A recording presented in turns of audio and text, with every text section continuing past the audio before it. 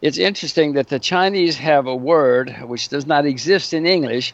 The Chinese have been around a lot longer, and the word is wei ji, and what it means is that catastrophe and opportunity are the same thing. And they are. All of us who think about it can understand that. So, yeah, when you see problems in China, I'll probably be panicking like everybody else, but please send me an email and say wei ji so I can go in there and buy. We stand today. The Business Method. The Shadow. The Business Method. The Business Method Podcast. The Business Method Podcast featuring Chris Reynolds. Entrepreneurs' systems, methods, tools, and tactics for location independence. Ladies and gentlemen, boys and girls, I'm your host, Chris Reynolds, and welcome to the Business Method Podcast, a podcast featuring successful entrepreneurs and high-profile people dissecting their business models. We dissect the different methods, tools, and tactics of high-performance online entrepreneurs and high-caliber people in a series format. On our first series, we interviewed 100 entrepreneurs in 100 days that have built businesses creating $100,000 or more annually. On our second series, we interviewed 100 entrepreneurs that have built location-independent businesses that produce over $1 million in annual revenue. And now we're interviewing 100 major influencers to get behind the minds and the science of using influence to grow business and influence income, results, economies, and cultures. There's a growing number of people building these caliber of businesses like this, and we're going to figure out what it takes to make this happen. Now, let's jump in today's show. The Business Method. Ladies and gentlemen, welcome to the podcast today. On the mic, we have a very special guest. He is known as one of the world's go-to people for investing advice, amassing a net worth of somewhere near $300 million. He's the founder and chairman of Rogers Holdings and the co-founder of the famous Quantum Fund and Soros Fund Management that he built with George Soros in the 80s. He's the author of many top-selling books and has been someone that offers good and legitimate advice about business, investing, and living a good, well-balanced life, and his name is Jim Rogers. We were very excited when we found out that Jim accepted our invitation to come on the show because he is a personal hero of both Noah Lath, who joins us co-hosting today, and myself. I started following Jim back in 2008 when I began investing in gold and silver. He was a proponent of always having gold and silver, and I enjoyed listening to Jim on his interviews and learning from someone who seemed to have an incredible amount of insight and experience. Chatting with Jim was a blast because he's a very down-to-earth person who seems to value the important things in life, like spending time with his family, going to the beach, travel, riding motorcycles, giving back, teaching others, and doing good in the world over amassing more and more wealth. We have some creative questions to ask Jim about life philosophy, influence, and what he would tell his 20-year-old self. But we also dig into those questions about investing today, where the markets are heading, his long-term views on economies, and we threw in a few questions that you guys sent us as well. You guys, without further ado, Jim Rogers. Entrepreneurs' systems, methods, tools, and tactics. And Jim Rogers, I want to welcome you to the podcast. We are so incredibly excited. I know you've been a personal inspiration and hero for both Noah and I for a long time, and we want to thank you for coming on the show. We've been interviewing some pretty amazing entrepreneurs and investors over the past few years, and we just love to get in the minds of those people and how they create the success that they do and how they create the results that they do. But first, we'd just like to ask you a little bit about your background. Now, I know you're a Southern gentleman, and I'm just kind of curious. Was that hard for you to leave a place like Alabama, the backwoods of Alabama, to go to big universities in Wall Street? Was it a big change for you? Oh, it was a stupendous change. I knew nothing about what I was getting into. When I got there, I knew nothing about what was going on, but I couldn't go home. Because I went back in the small town, I told her I bragged and bragged and bragged. But, I'm going to Yale, so I couldn't get up there and fail. Yeah. So I had to work my head off and succeed. So I did. I was scared to death. You kind of burned the bridges behind you, right? Yeah, I couldn't go back and say, God, I couldn't make it there, so I had to survive. Well, I can relate. I grew up in Missouri, and Noah is a refugee, and he ended up in the Netherlands building his career there. But thanks for sharing that. Noah, I think I'll just give the mic to you and start off with a couple of questions for Jim. Well, Jim, I have so many questions. I don't think we're gonna even have them time for the next 30 minutes. But I've read all your books and followed you on many mediums, and I was impressed what you have achieved in your life, and especially breaking the indexes by 100 folds comparing to other fund managers. Today, I'm not gonna ask you technical things or anything on that side, but mostly about what from your point of view, if when an interviewer asked Bill Gates and Warren Buffett simultaneously, they asked him what is the defining factor in your success, they both answered focus. From your point of view and in the sector that you were, what is, let's say, a couple of characteristics that you thought, hey, that helped me if I compare myself to other successful people, that is something that really helped me a lot comparing to others? Well, focus, of course, is extremely important, and everybody who is successful is focusing, or he or she is unlikely to be successful. I would add or maybe substitute the word persistence. Persistence is maybe the same thing as focus in this case. We all know smart people are not successful. We all know educated people are not successful. We all know beautiful people are not successful. We know talented people are not successful. The ones who are successful are the ones who never give up, who are persistent. And whether you call that persistence or focus, in my view, it's probably the same thing. So you don't have to be educated in order to be successful. You don't even have to be beautiful if you persist or if you focus. True. And what gave you the energy to be persistent, especially in this time of instant gratification? Like, how can our audience, let's say, train their persistence from your point of view? Well, I was scared to death. I didn't have any choice. I wanted to survive. I wanted to make a lot of money, but I also wanted to survive. And every day went to the office, and there was this big pile of money there. Had to do something with it, or I would be kicked out. We would all be kicked out. So. And it's because I adored what I was doing. I loved what I was doing. I couldn't believe when I found Wall Street, here was a place that they would pay me to do what I loved, pay me to know what was going on in the world and react to it and invest. So, it was because I loved what I was doing and I really didn't want to do anything else. From your point of view, the fact that you had an amazing peer group in Yale, all high achievers, all smart people. Did that influence also your life? Well, they were all smarter than I was. They were all more knowledgeable than I was, better prepared than I was. So it was the same thing. I had to scramble. I had to survive. I didn't have any choice. After Yale, I went to Oxford. Same thing. They all knew a whole lot more about everything than I did. So I was in over my head everywhere I went, including Wall Street. So I didn't have any choice but to keep trying, keep persisting. And regarding, let's say, mentorships, did you had any specific mentors that taught you that you chose by accident or by? Well, I cannot remember any. I'm frequently asked that question. I do not remember any mentors. Maybe my father, but that was by accident, and he didn't even know he was being my mentor, and I didn't know either. But a lot of what I learned was personal traits and habits was from my parents. But no, I cannot remember any mentor. If you were talking to a young investor today or somebody that inspired to be an investor, maybe they're 20 years old or so, and you were looking at the different people you would recommend them to follow or to use as their leaders, is there anybody other than yourself that you would tell them to watch and listen to and to follow? No, what I would really tell them is to be true to yourself, figure out what your own passions are, and then to pursue them. Don't listen to your friends, your parents, or even your professors, because if you really have something that you're desperate to do, they're probably going to laugh at you and tell you not to do it. So unless you can find another nut like you who realizes that, gosh, I have the greatest idea in the world. The guys who have Bill Gates didn't have a mentor. Nobody else knew what he was doing.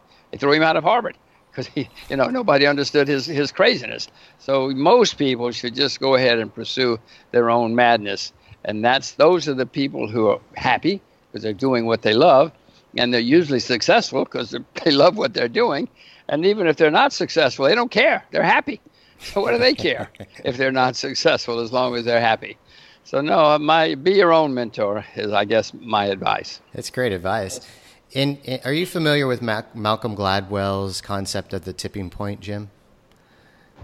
Well, I know the words tipping point, so I understand. I guess I understand what it means. I don't know Mr. Gladwell. Do you know? Would you say in your career, was there ever a moment that you consider a significant benchmark or tipping point that shifted things for you? Well, yeah. I mean, when I would finally realize, oh my gosh, we should be investing in this in a big way. Of course, I never knew if I was right or not, and I was always assuming I wasn't. But some of those things turned out to really do extremely well. So that would be a tipping point in that sense. Not quite the sense you meant, but yes, when I would finally get it right and everything would come together and, they'd all go up or go down if we were short them. And I guess when I made it around the world the first time on my motorcycle, I had some motorcycle trips in the 80s, culminating in successfully going around the world. That was probably a tipping point because then I realized I could do it. So I did it again. Maybe having my first child. I was very, very, very much against children all my life. I couldn't believe that anybody would be so foolish as to have a child. But then I had one, and I realized I was wrong. I was 100% wrong. That was certainly a tipping point.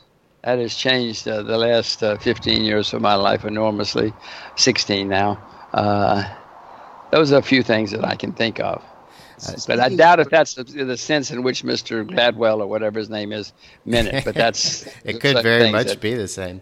Just real quick, I think Noah has a couple more questions, but Noah and I are both motorcycle enthusiasts also. What's your bike of choice these days? Well, I'm embarrassed to tell you I don't have a bike at the moment. I had several BMWs, but I've moved to Singapore and had children. Singapore is not a great motorcycling country. For one thing, the speed limit is 90K, and there are not many motorcycle roads. It's a very small country. Yeah. So I don't have a bike at the moment. I have little girls instead. Speaking of your children, you've raised them, let's say, more focused on Asia, what I understood from your interviews in the past. Asia is now declining the growth. A lot of people are leaving China. A lot of Western entrepreneurs, but even Chinese entrepreneurs are leaving China. The BRIC countries are not the BRIC countries they used to be. From your point of view, let's say the new emerging markets that the mass investors didn't attack yet. Imagine I'm 30 and I have $1 million or 2 million or 10 million to invest. Where should I focus, let's say, my for the next 10 years? Go to the beach and rest for a while and learn. Get yourself a motorcycle and drive around the world. Well, first of all, the BRICS never were the BRICS. That was some absurd, insane concept that some guy who had no clue what he was doing, and I've told him to his face, he had no clue what he was doing. And we know now, the world knows now, yes. He had no clue what he was doing. The only one of those BRICS that was ever worth anything was China. I'm now very bullish on Russia, but certainly wasn't back then, 15 years ago when he came. Well, let's not dwell on that. I'm not optimistic about Brazil at the moment. Brazil is a country that whenever raw materials do well, they have a commodities boom and they do great. And then commodities go down and they have a military coup, and have another dictatorship. So most of those, and India's a mess, despite what the Indian propaganda says. So I'm not a fan of BRICS, if you will. But looking around the world, probably the most exciting country in the world right now is about to be Korea, because they're going to join or open up. It will be an extremely exciting country for the next 10 or 20 years. Russia, having been a disaster for most of the 50 years that I knew about it, is now turning around as a great place. China, of course, but China's certainly having problems. But I would remind you, Noah, America became the most successful country in the 20th century, but along the way we had a horrible civil war. We had 15 depressions with a D. We had very few human rights. We had no rule of law. We had massacres in the street. I mean, you could buy and sell. You can still buy and sell congressmen in America, but they used to be cheap, very cheap, and as America was rising. So yeah, China's going to have plenty of problems. Everybody does who rises, whether it's a company or a family or an individual or a country. Nothing unusual about it. It's interesting that the Chinese have a word which does not exist in English. The Chinese have been around a lot longer, and the word is weiji, and what it means is that catastrophe and opportunity are the same thing. And they are. All of us who think about it can understand that. So yeah, when you see problems in China, I'll probably be panicking like everybody else, but please send me an email and say weiji so I can go in there and buy. But don't think China's not going to have problems. I guarantee you they are. I just don't know what and when. Other places right now, Zimbabwe, I mean, it's tiny, but it's a disaster.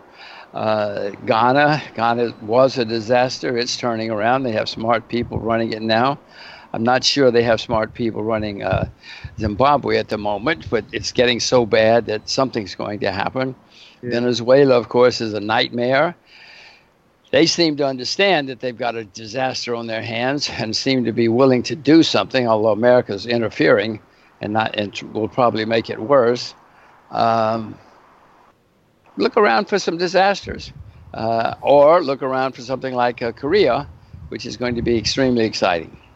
Yes, well, I'm a big on crisis investing, and I was in Russia a couple of months ago to search in Petersburg for very interesting, and you can see, let's say, there is some changes there, and what I understood from your one of your interviews is that you're quite big on agriculture and pharma. And for our audience, can you a bit elaborate? Because most farmers that I know are being or squeezed or merged out by big pharma or big agro. How do you see that? No question. I said agriculture is a disaster. It's been a nightmare for 35 years. Things are so bad that the average age of farmers in America is 58. In Japan, it's 66. The highest rate of suicide in the UK is in agriculture. Millions of Indian farmers have committed suicide. More people in America study public relations than study agriculture. But Noah, I hope your parents taught you to buy low and sell high. Noah, agriculture is a nightmare, and it has been for a long time. But throughout history, there have been long cycles. If you read history or literature, you'll know that at times farmers have been on top of the world, and at other times they've been disasters like now, and it's changing. From your question, I don't know if you specifically meant Russian agriculture or world agriculture. Yeah. Russian agriculture and Chinese agriculture is a disaster and is a place that people should learn about investing, especially Russian and Chinese agriculture. Russian, because the Americans have put sanctions on to punish the Russians, and every day Russian farmers wake up and say, "Thank you, Mr. Trump. Thank you," because Russian agriculture is booming under the punishment of American sanctions. Nobody can send stuff to Russia, so they don't have any competition. They got all the market they want, everything. All the Russian farmers are booming. And in China, more or less same thing. It's been a disaster worldwide, including in China. But the government, Beijing, now says, look out the window. For the past 35 years, the cities have boomed. And my gosh, they have. But they say, but the people in the countryside have not participated like Shanghai or Guangzhou. Now they'll do anything they can. You tired of your life, Noah? Move to China and become a farmer. Beijing will do everything they can to help you. You don't want to be a farmer? Open a restaurant. Beijing will do everything they can to help you in the countryside. So I'm very optimistic about agriculture, especially in Russia and especially in China. If you will be 25, 27, and you'll start your career now, you'll go to these two countries, China or Russia, and start something there, or would you do something totally different? Well, it would depend on what your interests are, but yes, China is going to be the most important country in the 21st century. There will be setbacks along the way, so sure. But if you're only 20 and you have the time, maybe you go to Korea or China, but you should go to China and learn Mandarin, is what I would do if I were 20 years old. Jim, we have some questions from our regular listeners that they wanted to shoot out to you. One of the questions that came through is, what role does machine learning play in your investing, and how do you see it impacting the field of investing now and in the future? Well, I don't know anything about it, machine learning. I wish I did. Then I could learn something, certainly better than my poor, pathetic brain. But from what I read about artificial intelligence, machine learning, call it what you will, it's going to change everything we know. No, it's going to be fantastic. It's going to be brilliant. Many jobs are going to disappear. But don't worry about that, Chris. Electricity made many jobs disappear, and somehow the world has thrived, even though electricity made many jobs disappear. So don't worry about blockchain or artificial intelligence, machine learning, call it what you will. Another question from one of our listeners. What would you consider your worst investment you ever made? And if you could go back and change it, would you? Well, I made so many mistakes in my first wife. Let me tell you about my first wife. What a disaster. What a mistake that was. What a horrible disaster that was. And we split, and I didn't even want to split. I was upset when we split, and I ran into her by chance the other day. And Chris, I am so glad. I praise the Lord that I am not married to that woman anymore. What a nightmare. What a horrible life I would have had for the past several decades if I was still married to her. Yes. So everything probably turns out, if you learn from it, probably turns out to be a good thing. I wrote a book recently for my daughters, Lesson to Learn. One of them is, suicide is becoming more and more popular, but don't do it, because no matter how bad things get, just wait. Just wait. It's going to get better. It'll go away. Like my first wife. She went away, and I got so much happier and so much more successful when she went away, even though I was miserable for a while. Another one from our listeners. Do you hedge against the effects of climate change, higher sea levels, more severe weather conditions, mass migration of people? Well, first of all, how do you hedge? Second of all, you can go back through history and you see we've always had climate change.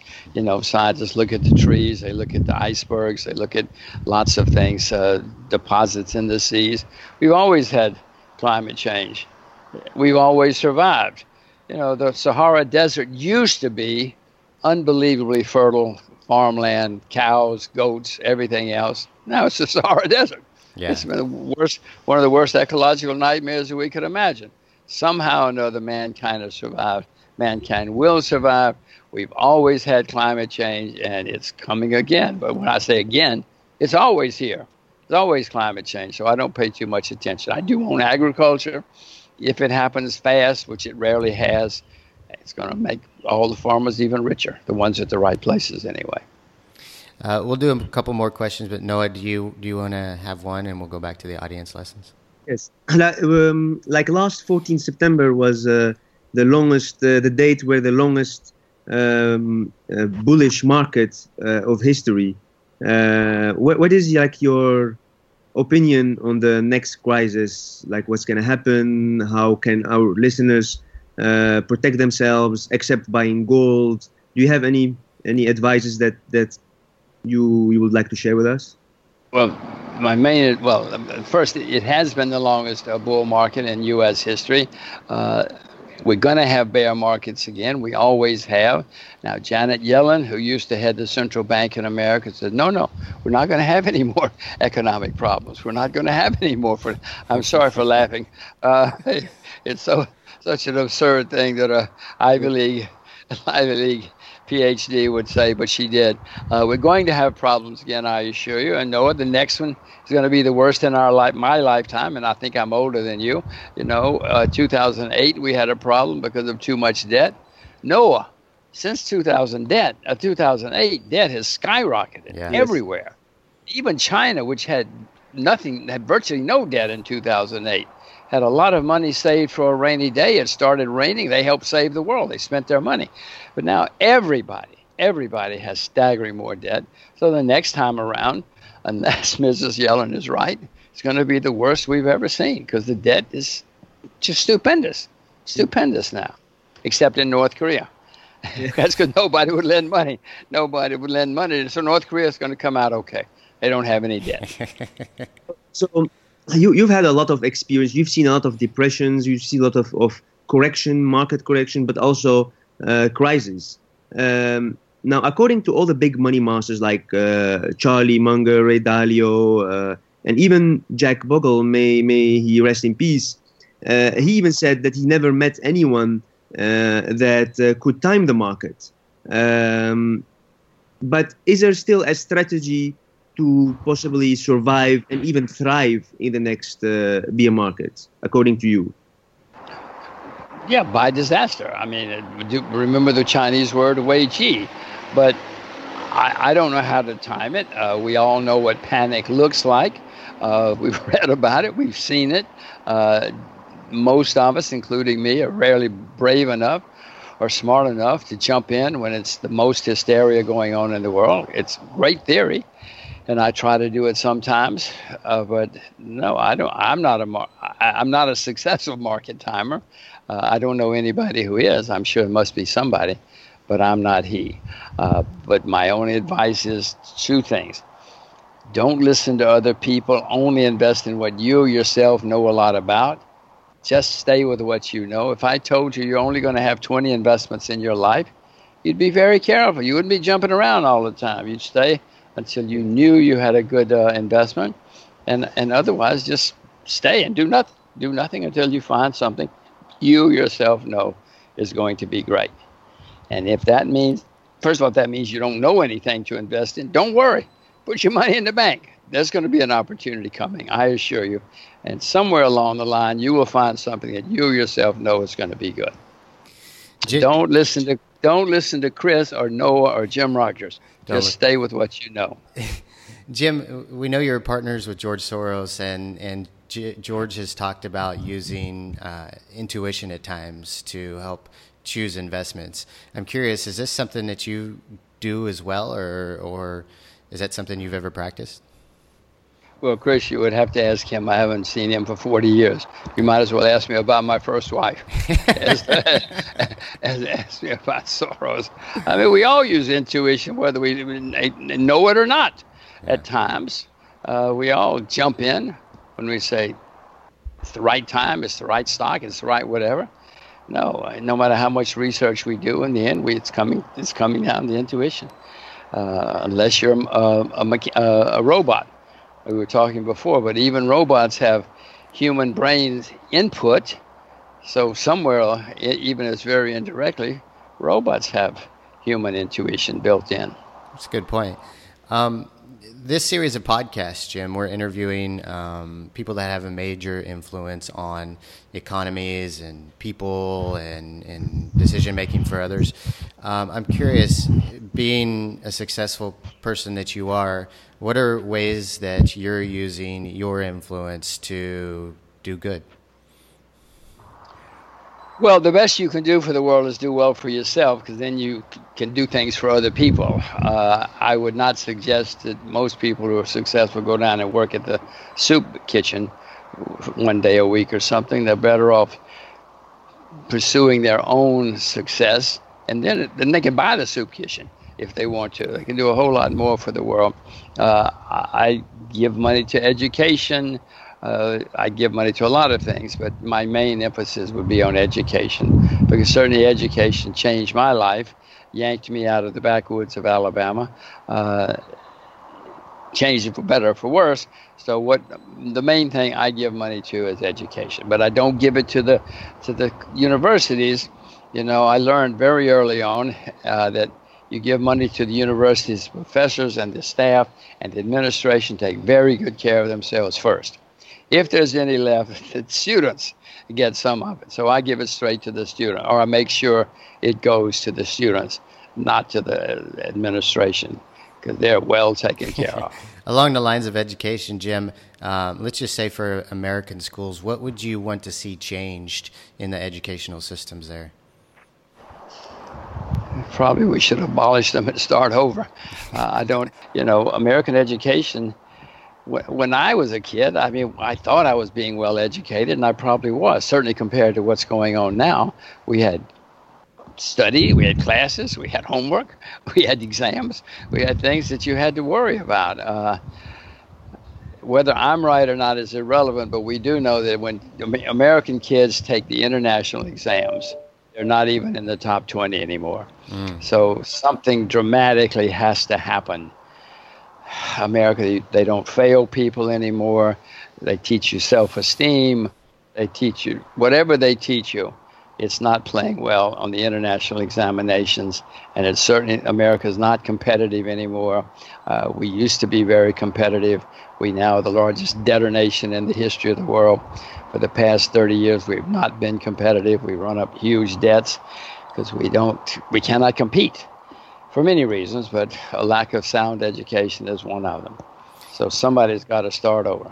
Jim, one more question. We'll get you out of here. What's one question that you never get asked that you wish people asked you more often? I have no idea. How to get to the beach? I don't know.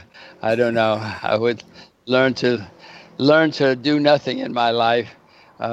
Fortunately, I've never learned to do nothing. I've always been extremely active, and no matter what it is, I'm never bored.